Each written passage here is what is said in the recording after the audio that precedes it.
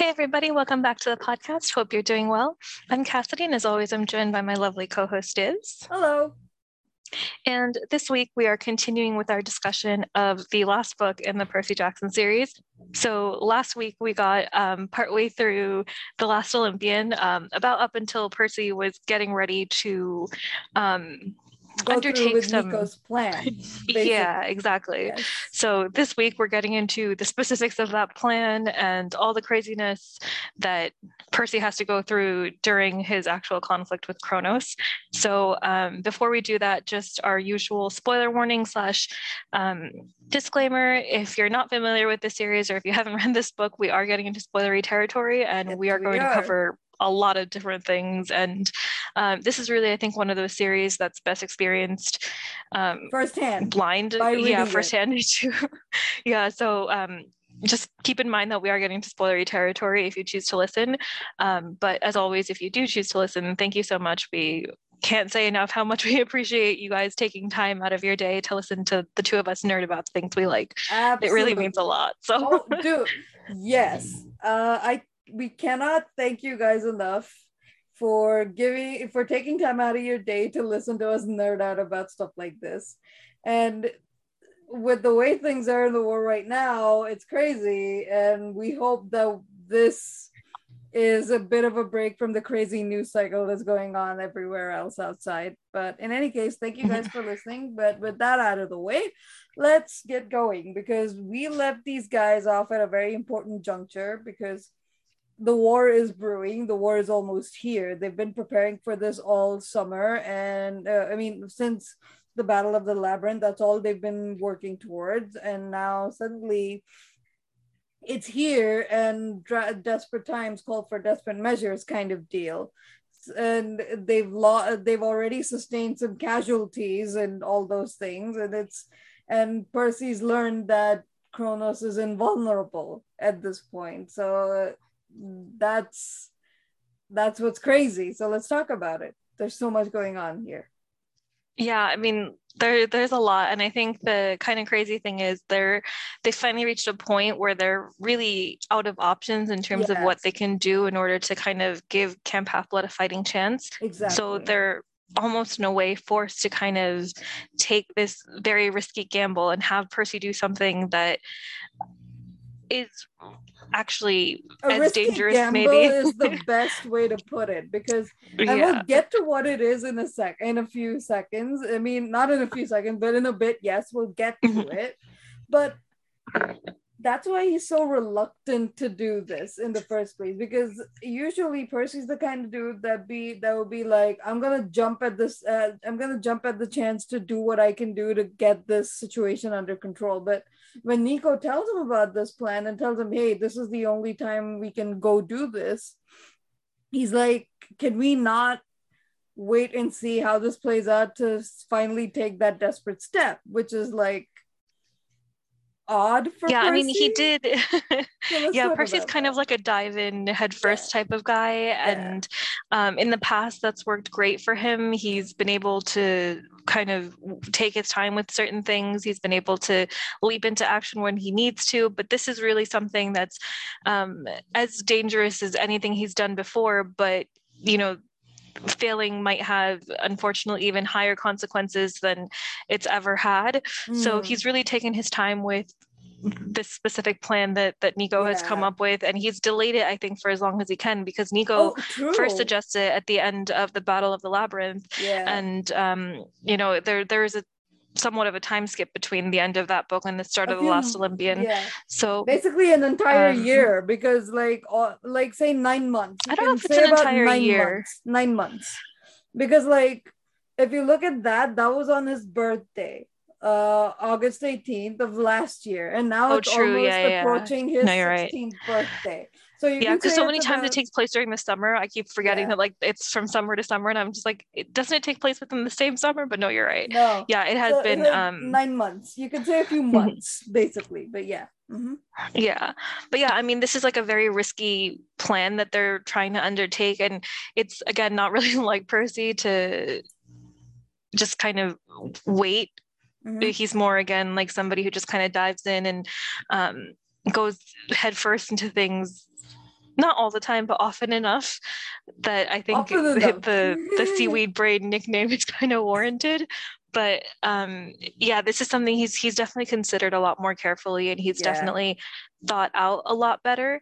And so yeah, I mean, he's been given this idea or this plan that will kind of help give them a fighting chance, not so much level the playing field, but just give them a fighting chance. And he's kind of delayed enacting it because it's not something that he can undertake as easily, or not something to be undertaken lightly. And like you said, it's so risky. Like the odds, I mean, he could the odds are not good for Percy at this stage, even if he goes through with this. So it's like it's really that's how risky this is, and that's why it's kind of interesting that Percy takes a step back and like, is this really the best way to go about it? And Nico's like, this is the only way, and once the war starts, you will not be able to do this, kind of thing. Right. So yeah, I mean, they've definitely, again, Percy's delayed as long as he can, and they're kind of at a point where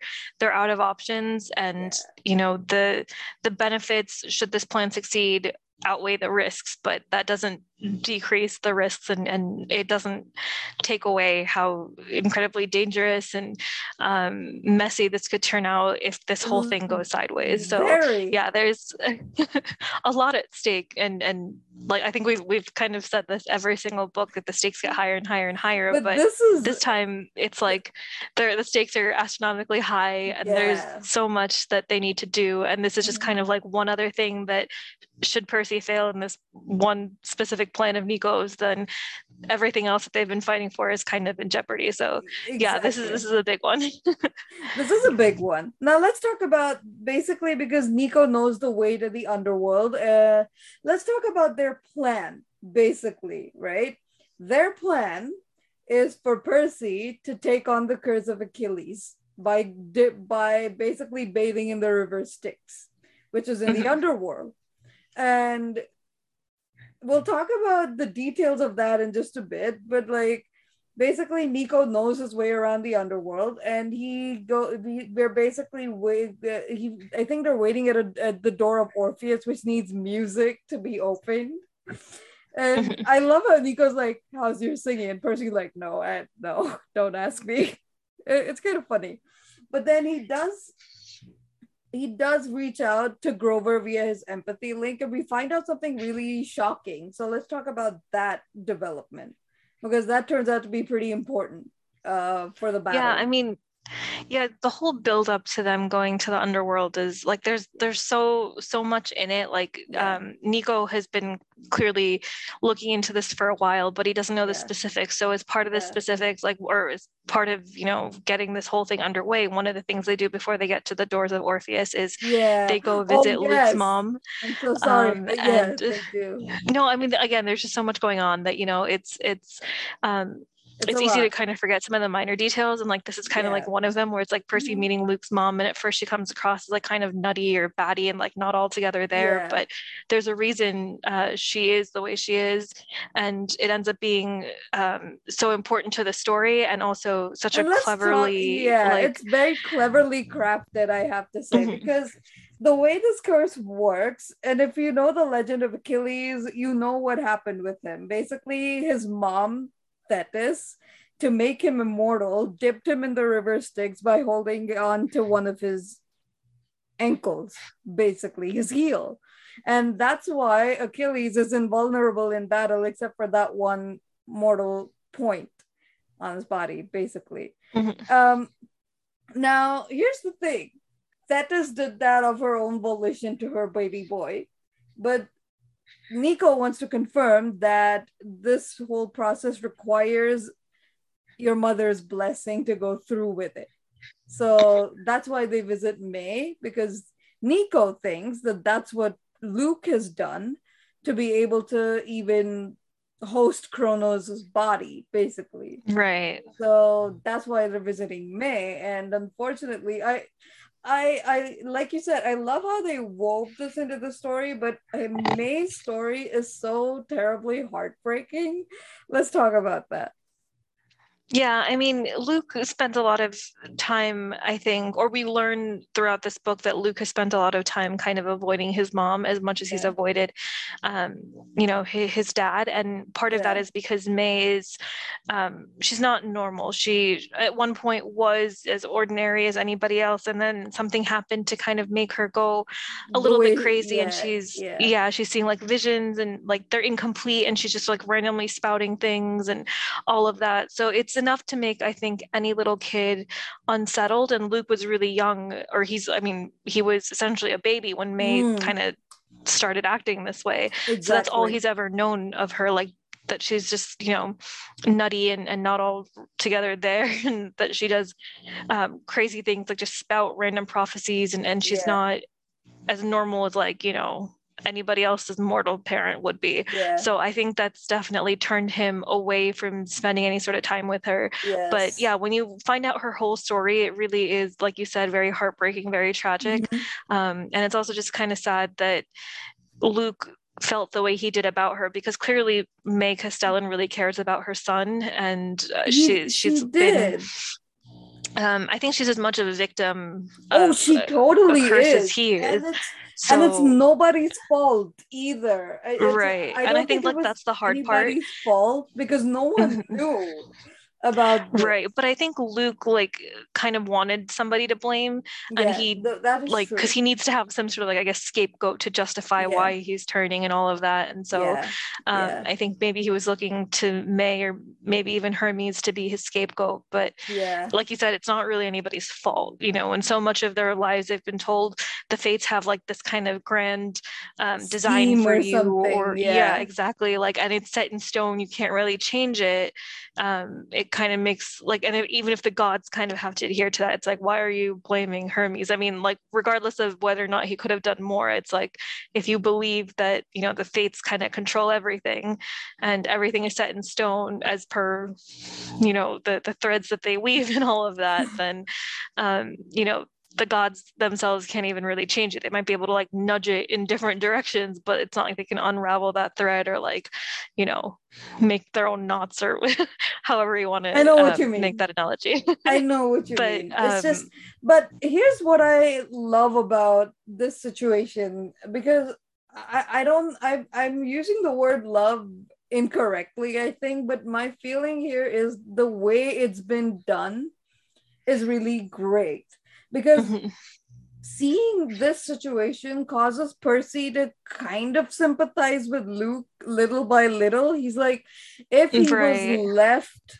to if he was left with someone like this, like May, Mhm, regardless of whether I mean it wasn't May's fault at all. She couldn't control what right. happened to her. That's fine. But then if Hermes couldn't do something with all of his power to help his own son in a Mhm, situation like this, you can kind of understand where Luke's anger is coming from.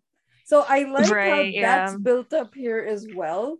But let's talk about that a little bit later because there is a discussion about this as this book progresses Mhm, too, which I right. absolutely But I love. think it's one of the really cool things that this scene kind of leads to is there is a Mhm. scene where once they confirm that, like you said, it's the mother that kind of has to Yeah, give her blessing for this. yeah, Percy, of course, has to get it from Sally.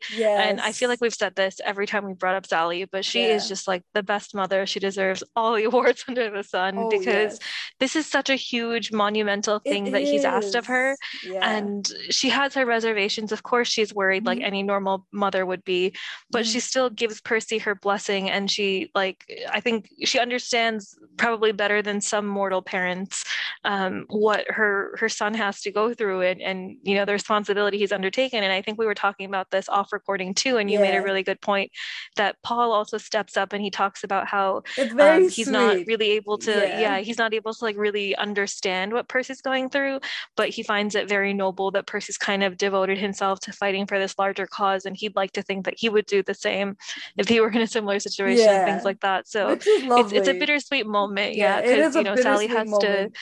Yeah. yeah, Sally has to unfortunately let go of her son, but also at the same time, she understands enough that, she's not going to force him to stay or beg him to stay. Yeah. And so I think that that's just, it's a really sweet moment. But all of this to say that, they kind of retrace Luke's footsteps, get the information that Yes. they need, get Sally's Yeah. blessing, and then actively start heading to the Going through underworld. this. And But that's when let's they talk find about Hestia as well, because I like how they wove her into this as well, because she comes in bits and pieces in this book, and it turns out to be super important because right.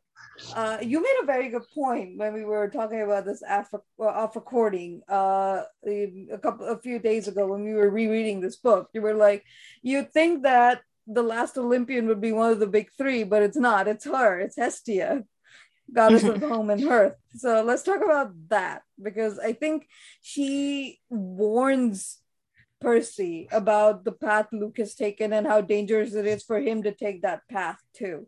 So let's talk about right. That.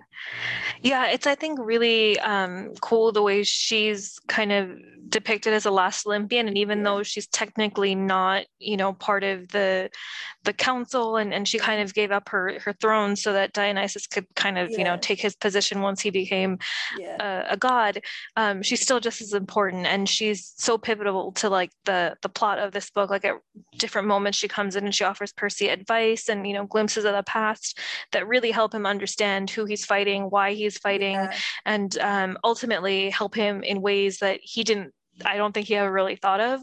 And so, yeah, it's really cool to see Hestia kind of depicted as, even though she's the last Olympian, essentially, she's also in some ways the most important, which I think, both as us as readers and I think as characters, sometimes a lot of people can overlook.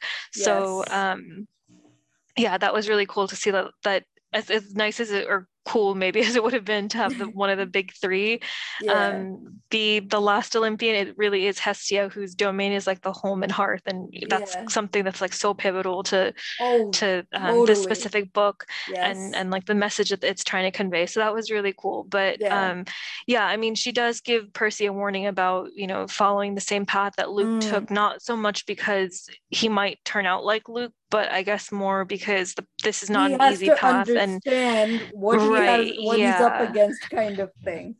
But absolutely. But and this is where we come to the point that, okay, we confirmed that this is what they have to do. They got Sally's blessing, and now they have to go into the underworld, which is why they need Grover.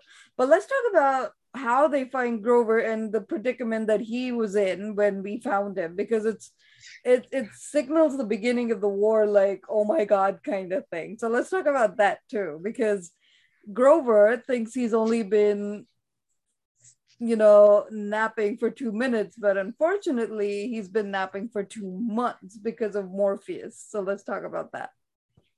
So I think in the first part that we covered, or during that portion of the book at least, Percy notes that Grover hasn't been heard from in a while, and Juniper, of course, is worried. He's worried, but the Council of Cloven Elders is not too bothered by it. They kind of were like, there's no way Grover really took on the role of Pan, and there's no way that he's really the new Lord of the Wild. He's clearly a traitor, and they've kind of been delaying doing any recon or search and rescue thing for Grover. And so Grover's just kind of been out there by himself. I know what you mean. But when they're in Central Park, Percy feels his like empathy link, I guess, starting up again, or however you want to call it. But he feels more connected, like he can actually sense Grover. And Grover unfortunately has been asleep in Central Park, like you said, for 2 months, and that's how we find out that Morpheus, who is considered a minor god, though he may not like the minor title, Morpheus has been putting beings to sleep as preparation for Kronos's invasion. And unfortunately Grover was kind of like one of the first people or one of the first satyrs to kind of fall under Morpheus' spell. But the bigger thing, like you said, is that Grover thinks it's been like a very short period of time, but it's actually been 2 months. And so it's very worrisome that Morpheus is spending so much time and energy and effort to put people to sleep when Kronos' invasion is like literally like around the corner. And if that happened 2 months ago, who knows where he is now with his, Trying sleep to put spell or everyone to whatever. sleep. So Exactly. yeah. But Grover's plans set aside for now, because he will come back in the battle for sure. But let's go to the plan. Let's go towards the plan where these two are going to the underworld. They unfortunately, Nico has made a deal with his father to get information about his mom. So he's like, I'm sorry, Percy, this was the lead I had on my family. My dad wants to talk to you. And the funny thing is, he really believes that that's all Hades wanted to do. But unfortunately, what Hades really wanted to do was imprison Percy so that his son, Nico, could be the subject of the prophecy and not this kid. It's interesting because I think you made a very good point that you can't exactly change the prophecy. I mean, you can change how it's interpreted, sure, but the events will happen. And it's funny to think about it because Percy actively decided that it would be about him. Mm-hmm. And that's what this was going toward, but now he's being imprisoned, and all this time Hades is like demeaning his son, saying your sister would have been better at this or something like that, which is I you'd feel bad for Nico in a situation like this, but it's also like you can also understand why Percy's mad. So let's talk about that. Yeah, I mean, I think, like you said, it's definitely understandable why Percy's upset with Nico, because they're in a bit of a time crunch, right? Like they have a specific deadline essentially before Kronos invades, and they don't really have a minute to spare. And I understand that, Nico, of course, is very determined to get answers about his mom, and of course he deserves those answers. But it's just unfortunate that this whole kind of scheme took place when it did, when they're really pressed for time and they can't even afford to really lose a minute. But also, I think it's worth noting that Nico is also, a fairly young kid in this book. He's still only like 12 or something. Seriously believed that his dad would just talk to him and then that would be it. And then and you can't really fault him for that either, because again, how does he know? Right? Like, he's 12. He hasn't had that much interaction with gods and mythological beings, or not as much as Percy at any rate. And it's not really fair to hold him accountable or treat him like he knew this was going to happen. Like, should he have suspected? Maybe, but again, he's 12 years old. He's so hell-bent on getting answers, and that's really all he wants. And he's so close to a lead, like, in his desperation, he may have made this deal unknowingly, or not fully thinking of the consequences that might happen if Hades turned or betrayed Nico and things like that. So there's a lot to consider. It's, I think, really hard to blame anybody except maybe Hades at this point. But like you said, it is totally understandable that Percy's upset, and it's understandable that Nico is also upset, because I don't think Nico is expecting this. I think he thought that his dad would genuinely just talk to Percy and then just leave it at that. And unfortunately, that's not what happens. Really, and that's not really, I think, who Hades is. But also, I think you made a really good point about Hades trying to change the prophecy. And I think the interesting thing about the Great Prophecy is that it's vague enough that it could apply to any of the big three, but just as a child of the eldest gods. And so there have been so many other demigods, I'm sure, maybe even before Percy was born. And even after Percy was born, like, there have been a couple of different demigods who could have been the subject of the prophecy. But it is interesting to note that Percy spent so much time trying to actively be the bearer of the prophecy, like post the Titan's curse. And then Hades just like, nope, very easy, like he's very quick to try and like undermine all of that by being like, no, Nico is going to be the child of the prophecy. But also, it is weird that he makes a lot of comparisons to Bianca, and it's like, how do you know so much about who he was and who Nico is if you've had no contact with them since they were stuck in the Lotus Hotel from like the 1930s or 40s or whatever?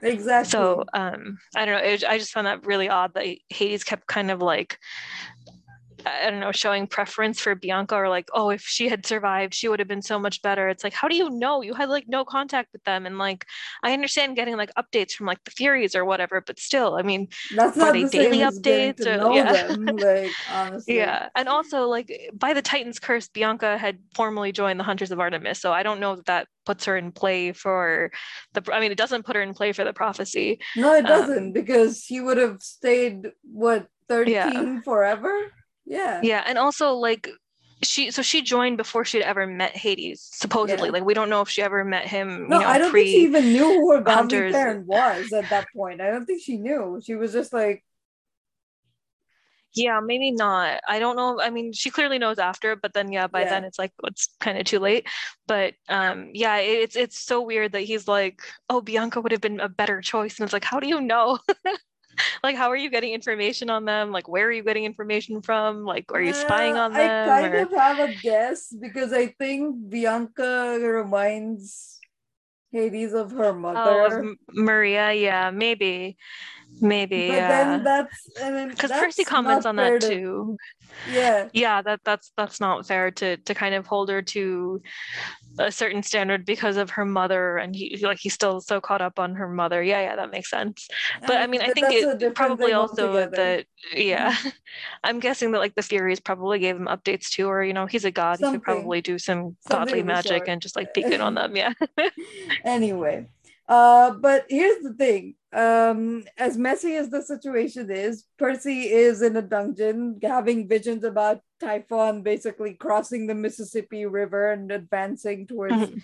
New York, and also the whole thing about Rachel going to St. Thomas and having weird visions and stuff, which we'll get into more in a little bit for sure.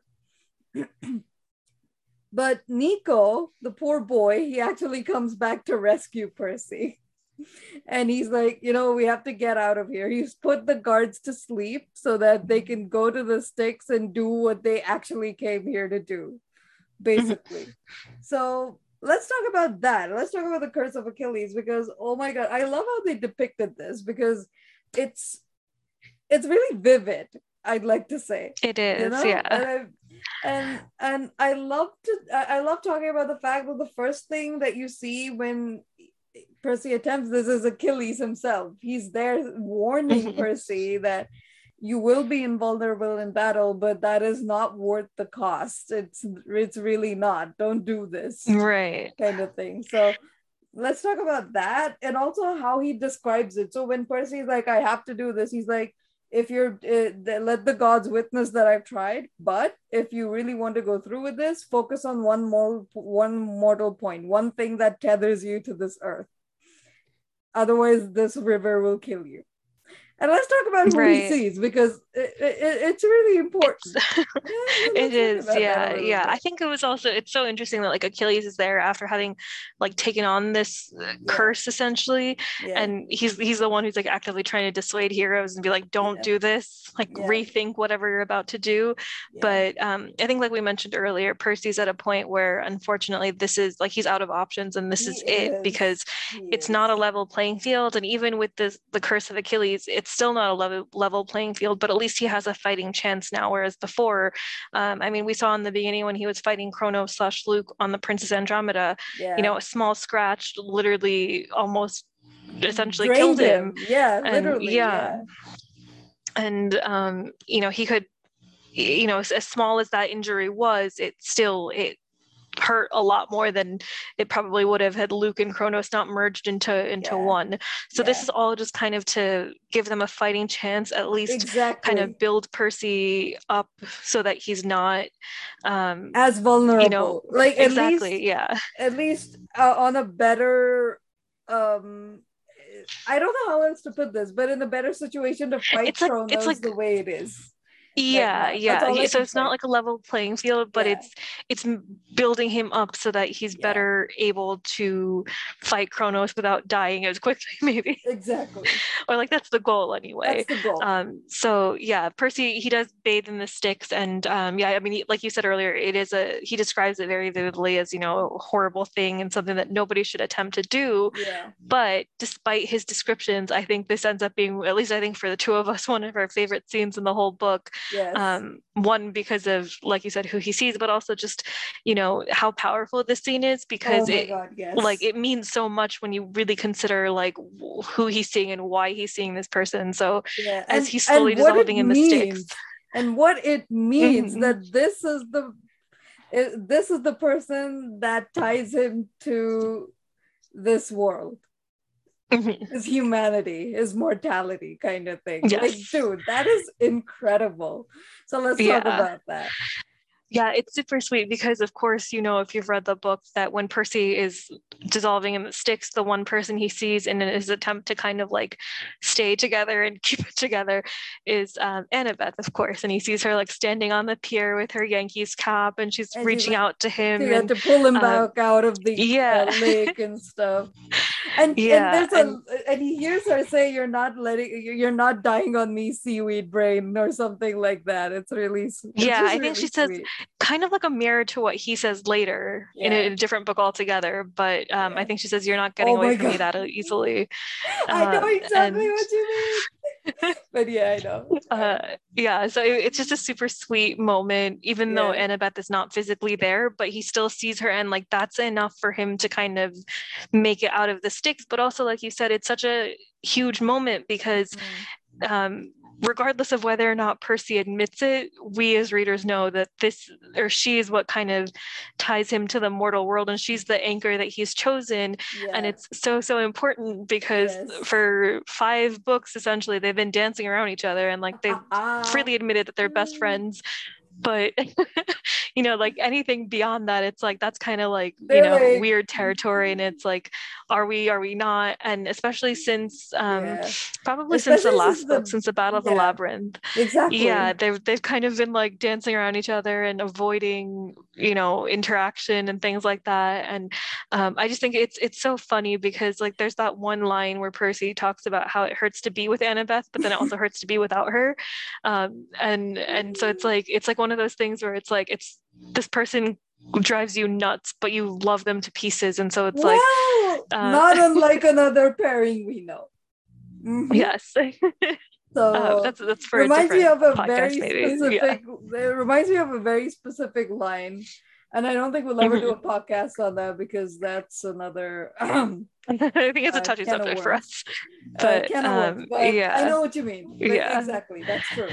But I just think it's so sweet that It yeah, he is. sees Annabeth, and it's so powerful too, because again, I mean, I think Annabeth spends a lot of time kind of I don't want to say doubting, I but don't think she I doubts. think I think she knows, but I think she gives you an explanation at the end of this, towards the end of this book as well, when you understand her situation with Luke and everything. She says something mhm, that solidifies how she's been feeling all this time, literally. So right. it's like, so I understand where she's coming from, but I also understand how frustrated Percy is that she's looking at Luke even though he's hurt her time and time again, kind of thing, you know? Mhm, But that's right. for another Yeah. time.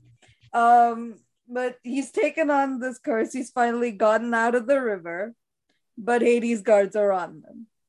Now let's talk about Yes. this scene for a bit, because even though the situation is dire, they managed to make it funny because of Percy's perspective. Because he cuts through Hades' guards and even subdues Hades very quickly. It's like that. And then Mhm. he just, and then even Nico's like super stunned, and Percy's just like, I think the river thing worked. And then Nico's like, you think?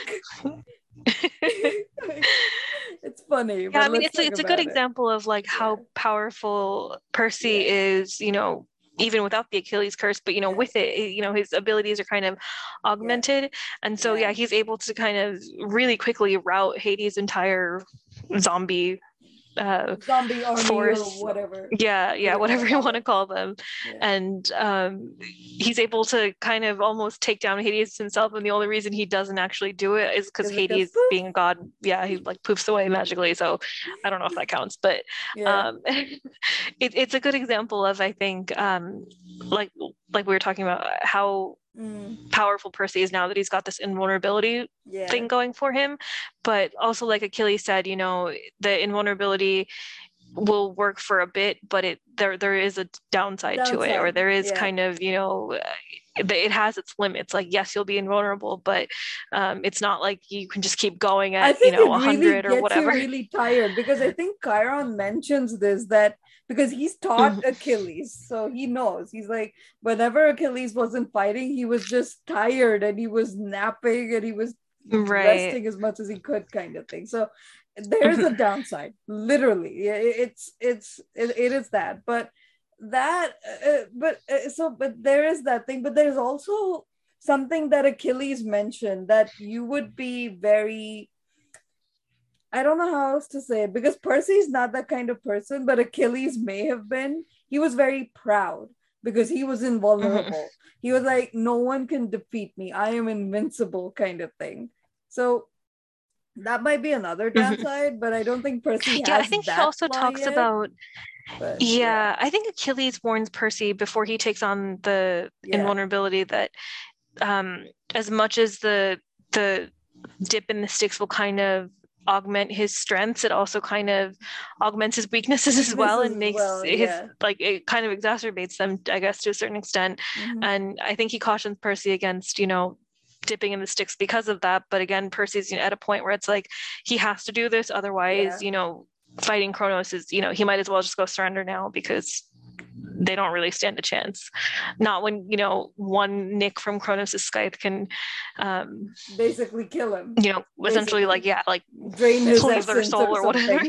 So there is basically that. But sweet scene aside, it's really sweet that he sees Annabeth there, because the first time I read it, I was like, oh my god, this idiot. Because if Annabeth was there and if she knew, she would smack this kid upside the head and strangle him herself.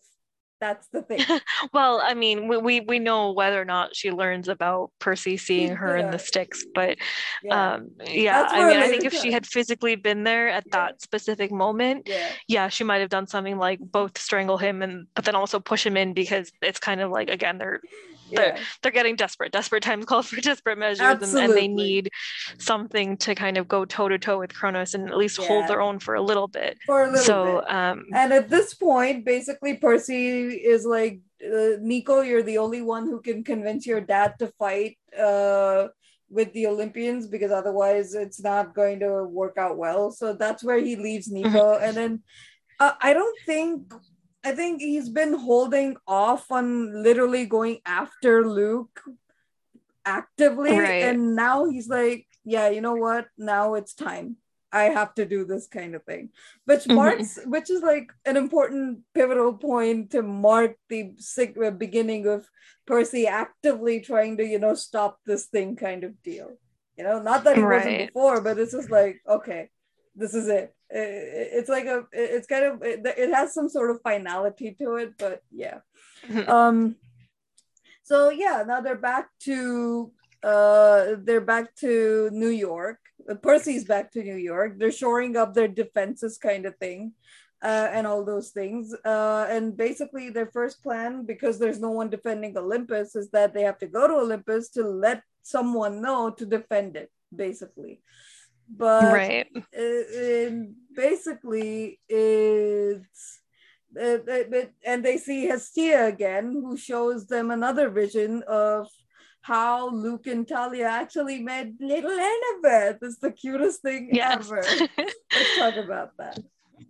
Yeah, I mean, one, it's really cute to see or like kind of get more on Annabeth's past, especially from like that time that she kind of doesn't really talk about. Like, she mentions that, she came to camp when she was 7, but I don't think Percy ever really gets too much information out of her, and not even from Thalia. He doesn't get too much information until now. He kind of sees it almost firsthand as if he was there.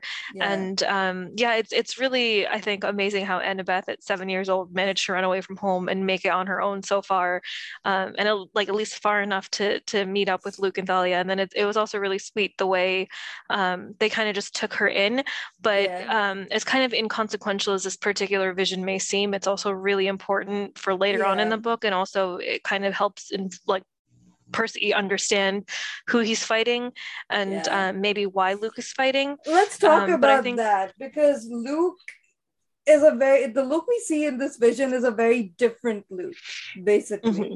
He's like he's he has Talia, he has a friend, and he's still out on the run, sure, but he's still kind, and he sees this little girl and he's like, hey, it's okay, we'll be your family now, and kind of thing. Right. And he even gives this kid a dagger, be like, this is your weapon now, I can tell that you're really skilled, take this, kind of thing. So I think that's the Luke that Annabeth is holding on to even now, which is a detriment to her, but it's kind of understandable as to why she's doing it, I feel like. Yeah, there's a quote, this is probably like jumping ahead a little bit, but there's a quote that Thalia says where she talks about how Luke, as you know, they got, I guess, further away from their families and from their home and stuff. He started getting moodier and testier and started like picking fights. Yeah, like he had, something to prove. And she talks about how like part of the reason it took them so long to get to camp was because before Grover found them, Luke just kept picking fights with, basically whatever he could. Yeah. And Annabeth being, a really young, impressionable little girl at that time, of course, looked up to Luke, who was, already like, a teenager and seemed so much cooler to her, and she idolized him. He was her hero. So, she obviously didn't see anything wrong with that. Mm-hmm. Whereas Thalia, being a little bit closer to Luke in age, could kind of recognize that, like, hey, we don't need to do all certain things, stuff. Or like we don't need to, exactly. Like we don't need to push, so far, or like do like certain things and undertake certain missions or undertake certain risks or whatever you want to call it. But Annabeth, again, was 7 years old at that time. And the Luke that she kind of clings to is, like you said, also a very different Luke than the Luke that Percy has known, because Percy's only known him from his time at Camp Half-Blood. And by that point, Luke was already, I think, bitter enough that, he had like made up his mind that like he was going to help bring about the end of the gods however he could. So no, that's true, but then she also mentions that there's a little bit of an exchange between Percy and Annabeth that happens here that I find interesting. But let's Hestia is basically like, so you did take on the curse of Achilles, okay, this is what you're up against, so you have to understand your enemy, which is why she shows Percy the vision and everything. And then Annabeth is like, why did she say that you took on the curse of Achilles? And he's like, because I kind of did. And I had to because Luke's done the same. And then I like how Percy gets angry that Annabeth is worried about Luke for being in that situation and not about what Percy just had to go through. It's kind of, like you said, they're dancing around each other and it's just ridiculous. It's also just, I think, like, in its own weird way, it's like a moment of levity and all the craziness that's going on, because it kind of reminds you that, like, these guys, despite the burden that they're undertaking, or like the burden that they have to deal with, they're still teenagers. They may not deal with things as healthily maybe as like an adult with more experience with relationships might, but I mean, given everything going on, they're doing their best. But their main mission here was to warn somebody to, defend Olympus while they took care of the forces that were invading the city. And they do meet Hermes. And Hermes does, and Annabeth asks Hermes if her mother has a message for her. And basically, there are a couple of messages. Two for Percy, one for Annabeth. For Annabeth, it's like, hey, follow this plan kind of thing. So Annabeth knows what it's about, and we're going to talk about that in a little bit. The other for Percy, it's like, remember the rivers and stay away from my daughter. I mean, I think we talked about this before off recording, but it's like, if anybody can multitask and keep certain priorities in order, it's definitely Athena.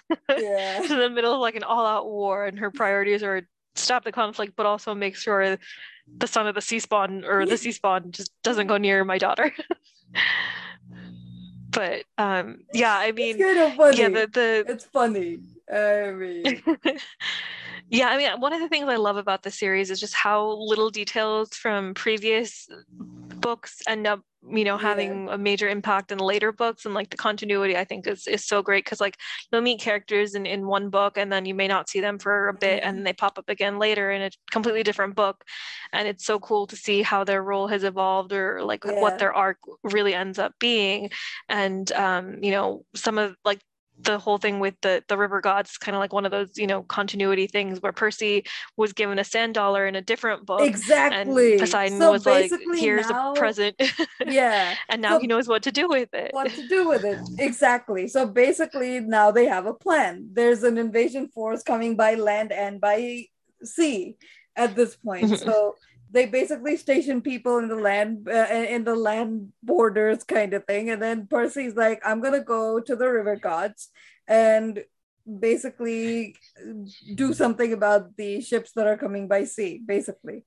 And he and Annabeth go together, and Annabeth is like activating statues on the way to defend Manhattan or the island. Automatons, which is, I think it was like a plan in Daedalus's inventions, or like one of his backup plans that Athena tells her to, or reminds her of. And so as they're going, they're just activating random statues that are really automatons throughout New York City, which I think is so funny. It is funny. And then they do and Percy, like you said, knows how to spend his sand dollar now, and the invasion force by sea is now drowned. So thankfully now they only have to worry about the land invasion. And let's talk about who we see there. The Minotaur. And Percy's favorite. But then there's this scene that we absolutely will die talking about every single time. And I love the line that it begins with, because Percy's this leader now. He's like telling people, hey, go here, go there. This is where you need to be stationed. And then you even have Talia coming in with the Hunters of Artemis to help, which is cool, super cool and everything. And then it begins like, before I lost my courage, I turned to Annabeth and asked, don't I get a kiss for good luck or something? I thought it was tradition. And I love the answer Annabeth gives, because she's like, you effing jerk, you're asking me right now? Okay, I'm not gonna give you the satisfaction. So she's just like, come back alive, seaweed brain, that we'll see. It was so funny. Classic Annabeth. I mean, but yeah, no, I mean, it's not a no. It's not a no. I mean, like, but it's okay. I mean, I don't know. I just think it's, again, like, I think it's kind of funny how they spend so much time kind of dancing around what the other really means to them. And in this book, without, explicitly stating it just yet, they both, through their actions and like, thoughts or whatever you want to call it, like there's different ways they kind of prove that, like, as much as this person drives me crazy, I also really like them. I also really find them pretty amazing. Yes. So anyway, I think this is like one of those scenes. I mean, Percy obviously hasn't outright said anything. Neither has Annabeth. To Annabeth's face, but and she hasn't said anything either. But again, like you mentioned, he kind of works up the courage, and then all of a sudden he's like, "Hey, don't I get a kiss for good luck? It's kind of tradition, right?" And she's like, "Come back alive, seaweed brain, then we'll see." So it's like, again, it's not a no. It's not a no, but it's perfect. Look at these idiots, like. Dude, it just fits, like you could totally see them saying that, especially like I feel like it's so in character for both of them. It is. And especially also like given the time. I mean, obviously the last thing they both want to do is probably engage in like a public makeout session in front of a whole bunch of monsters and demigods. But I just thought it was so funny. And it's also Percy's sassy, so like it's a little bit of, I think, Percy sass, where he's just like, the time might be wrong, but he's still gonna ask anyway. Tradition, yeah, right? Exactly. Might as well take a shot, worth a shot. and then she's like, I'm not giving you the satisfaction, so come back alive and then we'll look at it, dumbass. Yeah, but I think also like this is another one of our favorite scenes in the book, because there's there's a whole bunch of really cute moments that follow. The whole Minotaur thing happens, which is great, but then again they're fighting shoulder to shoulder and everything. But Ethan, and we've known Ethan from the Battle of the Labyrinth now, he almost gets Percy in his mortal spot without even knowing it, but Annabeth intercepts the knife. And I think you mentioned a very good point when we were talking about this off recording, that Percy wasn't looking at what was going on, but he felt it. He felt like something was wrong. And then he sees Annabeth intercepting that knife, and it's like, and I love his reaction. He's like, nobody touches her. Just that whole thing, and you see Kronos watching this, and he's trying to piece this together. It's like insane, and it's crazy. So let's talk about that. Yeah, there's there's a number of things I love about the scene, but I think one is just that it's so, I think really speaks to just how in tune they are. I mean, Percy he hasn't explicitly said like, hey, I dipped in the river Styx, but he's basically all but confirmed it, and Annabeth is smart enough to kind of piece it together. Exactly. But still, even though she knows that, she doesn't know what his weak point is, and he hasn't really divulged that just yet.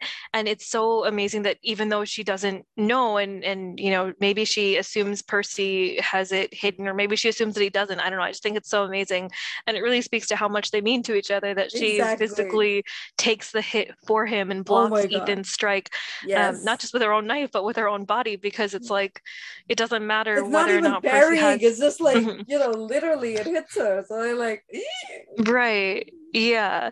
And I just think it's so telling, because maybe she thought Percy just was a seaweed brain and wouldn't have properly put on his armor, and at that point would be exposed. But I think it's, I don't know, I always like to think that she was like it is but I always like to think that she's just like, it doesn't matter whether or not he's wearing his armor properly or not, I'm just not gonna let it happen. It's like, that's her motivation for just intercepting the hit. And it's just that they're like you said, they're so in tune with each other like that, and then they're so used to fighting back to back like this. It's like, it's a cool thing, but it's also like, you mentioned another cool point, that if you're reading this for the first time and you don't know what's happening, Annabeth is like on the ground here. She's not what's going on kind of thing. It's really heartbreaking.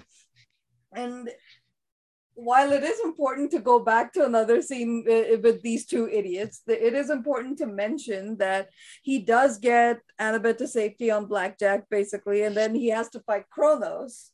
And Kronos makes an interesting point here, because he finally sees and understands by looking at how Percy's fighting that he's taken on the curse of Achilles, and he mentions that Luke had to be forced into doing it. And he mentions that it would have been better if he had Percy's body instead. And they literally have to blow up a bridge to, hold Kronos' forces back. And it's not even all together. It's just temporarily hold them back, kind of thing. Right. Yeah, kind of get them some time to like recharge and all of that. Exactly. And then we get to another scene that we love so much. Let's talk about that as well. Yeah, so right after Kronos kind of retreats, after this whole fight and Annabeth unfortunately getting injured, Percy destroys the bridge, and that kind of forces both sides to take a break, which I think for the demigods is especially much needed. But then, Percy gets the worrisome news that Annabeth isn't doing too well.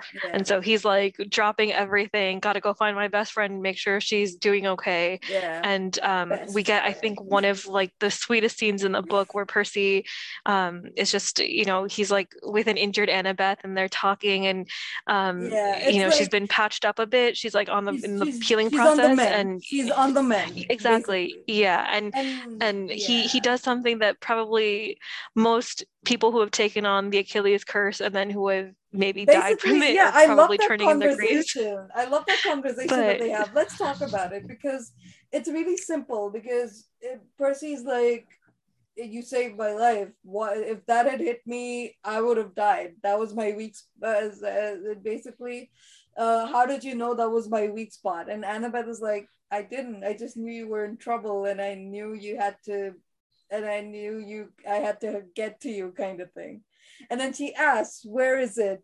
And I love the line and how this is described. He's like, I know I shouldn't tell people this, but this was Annabeth. And if I can't trust her, I can't trust anybody. It's like, right. That is just, why are these idiots like this? Just why? I know. I You think it's know? so funny because like it really speaks to like the bond that they have, that Yeah. this is a huge thing. Like Percy's not Yeah. supposed to tell this to like anyone, like not Anyone. even his mom. Yeah. But again, I mean, obviously his mom isn't in the battle, so Yeah. I'm sure if Percy could tell Sally or if she asked, he Mhm. would. He But would. he just Annabeth is the first person he tells, and for him it's a no-brainer because like he Yeah. describes, it's like this is Annabeth. If I couldn't tell her, then like, or if I couldn't trust her, who can I trust? Yeah. And he also kind of just does it without hesitation too. He's like, obviously, he Yeah. really respects her and values her opinion, but they're also best friends. And Oh my so God. for him, it's They've like a been through no-brainer. so It's like, yeah, much maybe I together. shouldn't. Yeah, Yeah, exactly. So I it's just all find of that so that. sweet that he's just like, um, yeah, of course I'm gonna tell her. Like, why wouldn't I tell Why her? wouldn't I tell her? But I think And there's also, also yeah, go ahead. Go ahead.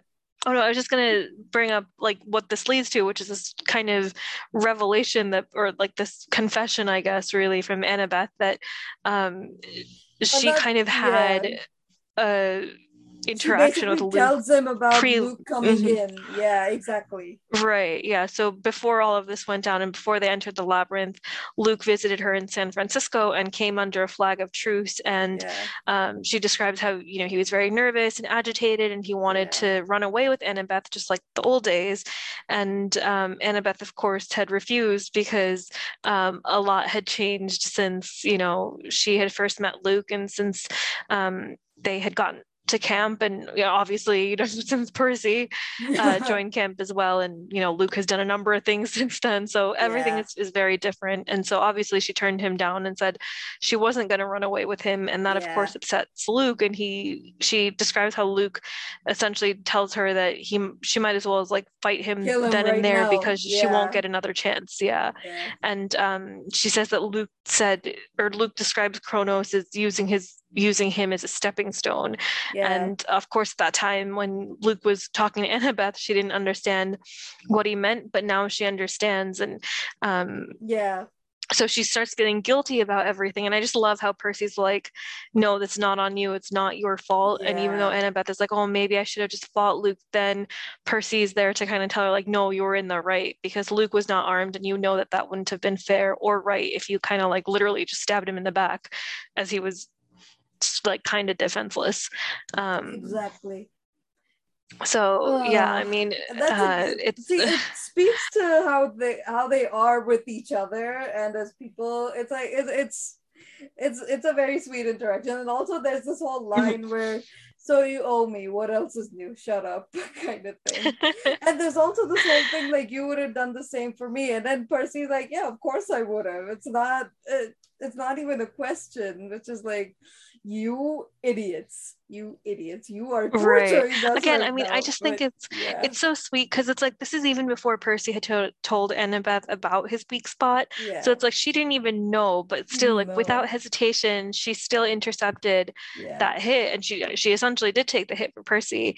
yeah, And again, there was just like no hesitation, nothing like, well, is it maybe here or like where is his weak spot or like maybe if I don't take the hit. It was just like she saw this thing kind of happening and yeah, she just did everything she could to prevent it. Unfortunately, that meant taking the hit herself. yeah. But as sad as it is that she got injured, um, it's good that she didn't die from it, but also too, like there's this really sweet scene that kind of follows after that where Percy and Annabeth have a bit of a bonding moment, and it's just really sweet to see them kind of say things Yeah, explicitly that they've always maybe felt, but haven't really explicitly said like that they would I always still just, haven't. do, yeah. Well, I mean that I obviously there's mean, in a certain things that they way, haven't explicitly yeah, said, but yeah. I know, I I know. was just referring to like the way Annabeth is so like matter of factly like, oh, you do the Yeah, same for me. yeah. um they've both And kind of there's no operated under that question. There's no assumption, but question. yeah, Yeah, they've never exactly. explicitly stated it until this point. So I just think it's like really sweet that we get kind of verbal confirmation as well. I know. It's really sweet. It's just stupidly sweet. That's what it is. Mhm. But then we get to a really interesting point because they have some time to rest, and Mhm. demigod dreams are never just dreams. They're horrid visions. And Right. Percy has this vision of Nico trying to find out what happened to his mother. And Maria's story is so tragic. It's heartbreaking. Let's talk about that, because even Bianca's like, Nico, you don't want to know about this. It's not pleasant. You won't like what you find. Honestly, please don't do this kind of thing. So let's talk about that. Right. Yeah, so we learned that, of course, I mean, we've known that Nico has not really been, he's been out of time in the sense he doesn't obviously belong at present with Percy and his friends, but we don't really know the full picture, but we find out that Nico and Bianca were they spent like their early childhood during the World War II era. And, that was already a very tumultuous period to begin with, but especially for demigod children and children of Hades, it was even more so because some of Hades' other kids were on the losing side, as Hades puts it. And Zeus had essentially just given Hades an ultimatum and said he had to turn over Nico and Bianca. And Maria D'Angelo, being an amazing mom and also being like a decent human being, was like, no, I'm not going to turn my kids over because they're kids, they're babies, they need their mother. And Hades is just panicking because he's like, they're kids and Zeus is going to kill them if I don't turn them over or put them somewhere safe.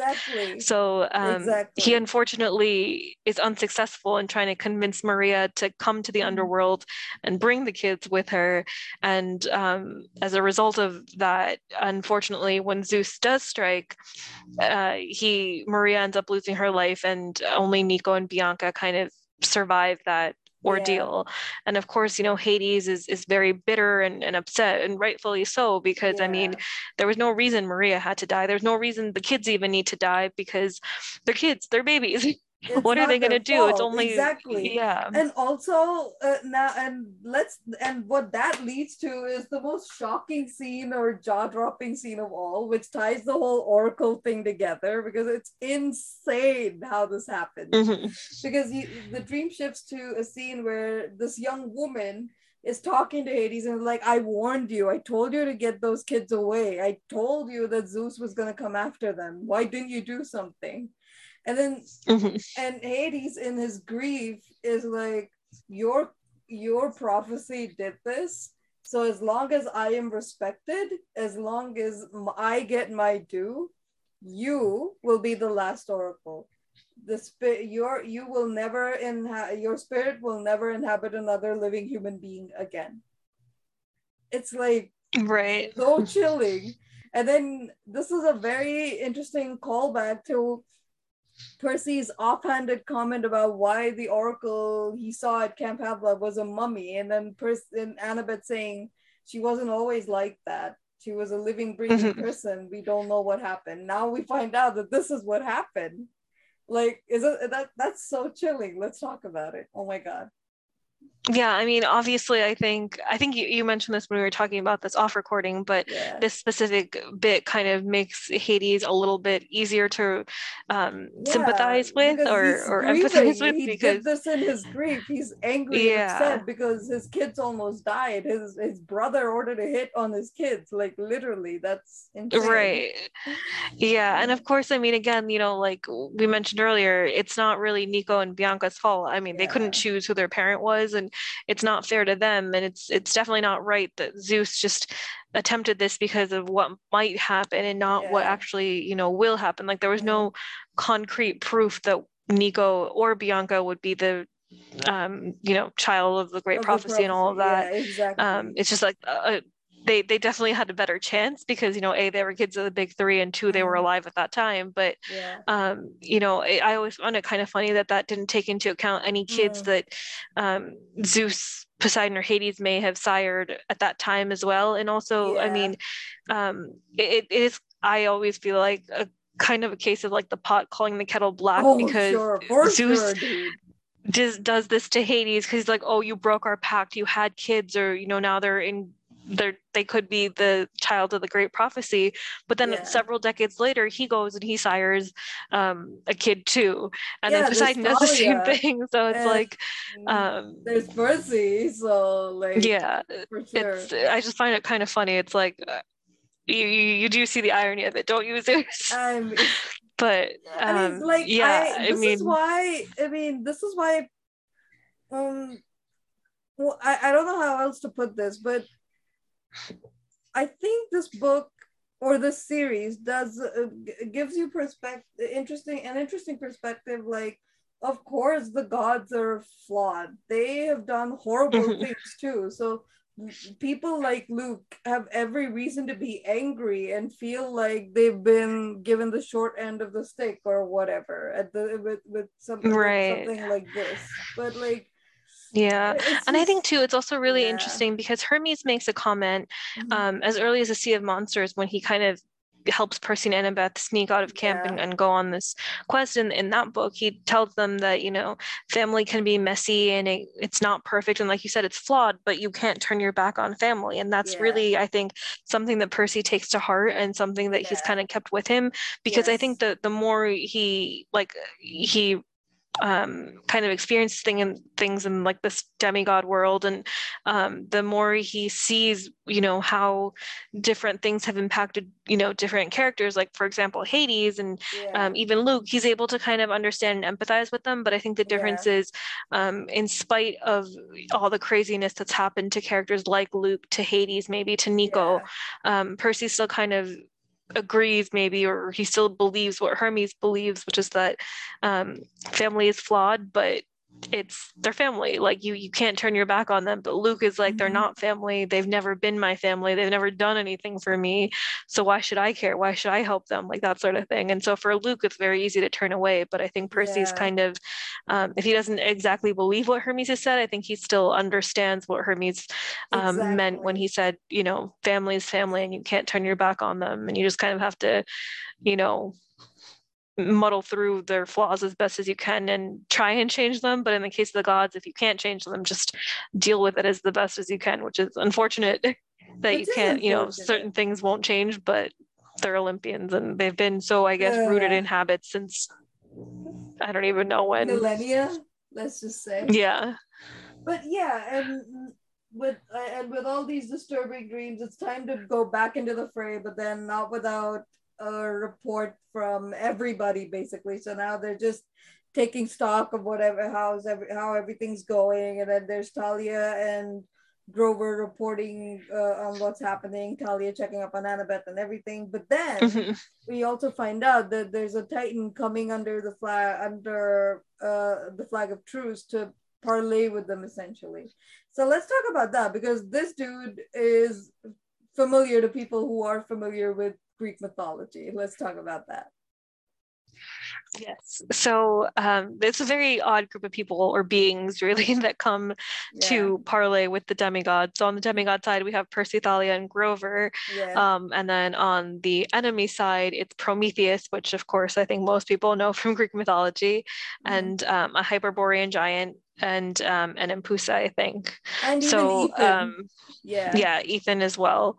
Yeah. So it's a very weird group from the enemy side. Mm-hmm. But yeah, they come under a flag of truce, and Prometheus, being a crafty Titan, is trying to Yeah. convince Percy to surrender because, he's And like, we know your yeah. positions, we know your Mm. numbers, and we outnumber you in every regard. And And he he even kind of shows alludes to the spy Percy and a memory. Yeah, he alludes to the spy, and he also Mhm. shows Percy a memory of uh, what Luke went through as well. But like, which shows how he was taught. He was how Hermes comes in when at a point when Luke has to visit his house to get supplies, and Mhm. and I think he particularly shows a nasty encounter where Hermes is trying hard but not doing enough to help in Luke's purview, kind of thing. Like, Right. because May has been having these incidents forever, and then Luke is like, "Why didn't you show up before? I needed you before. Look at what you left me with," kind of thing. And literally, Mhm. you can see that Hermes wants to help, but he's like, I can't interfere," kind of thing. And Right. this is, and then basically, Prometheus is like, this look at can you really blame Luke for choosing the side that he did, literally. Right. And then and of course it gives Percy some food for thought, but then but Prometheus also presents Percy with a pithos, which is again not how we know it. We know it as Pandora's box. And right. if you know the legend of Pandora's box, it's like Pandora, in her curiosity, basically released every kind of sickness or ailment known to man, except hope, from that jar, from that pithos. And Prometheus is like, release hope and I'll know you've surrendered. That's it. And basically that's and this is where we get into the conversation that you mentioned about between Thalia and Percy, which is really important because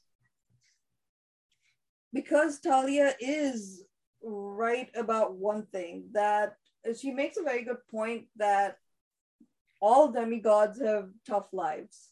They do. Their parents are not always around.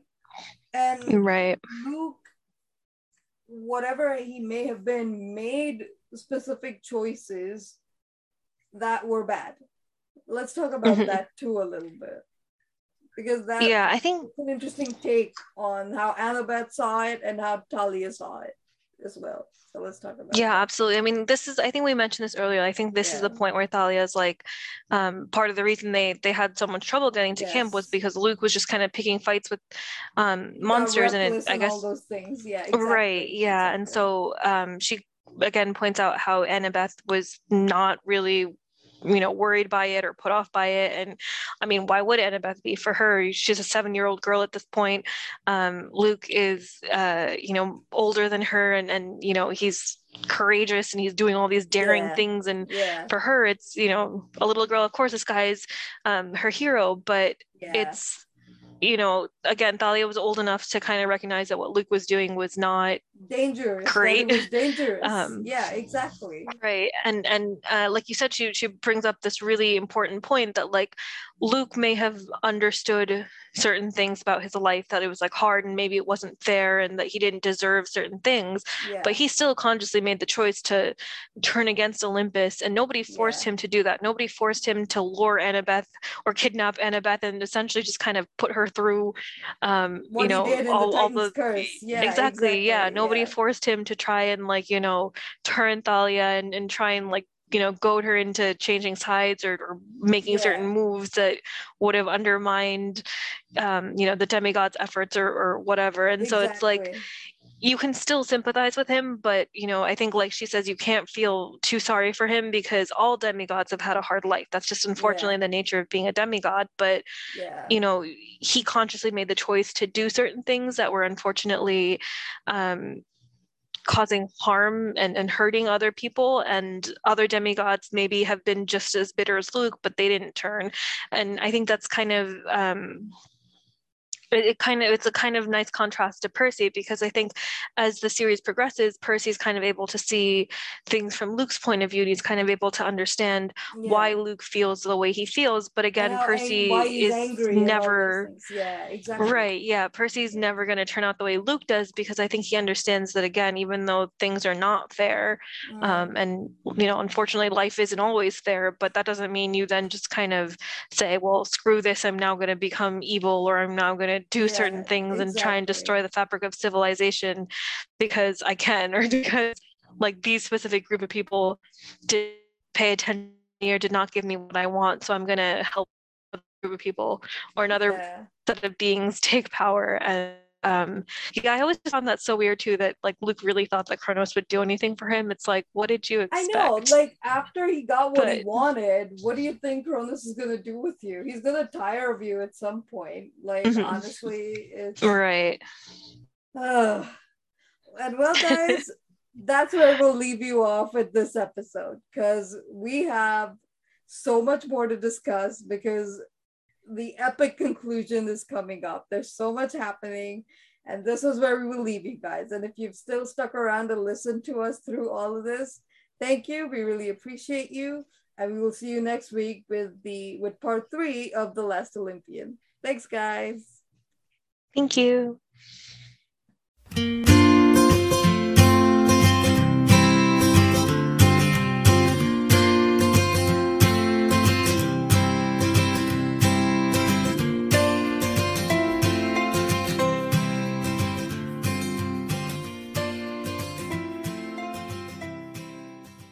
As always, our lovely theme song is Water Lily by the 126ers.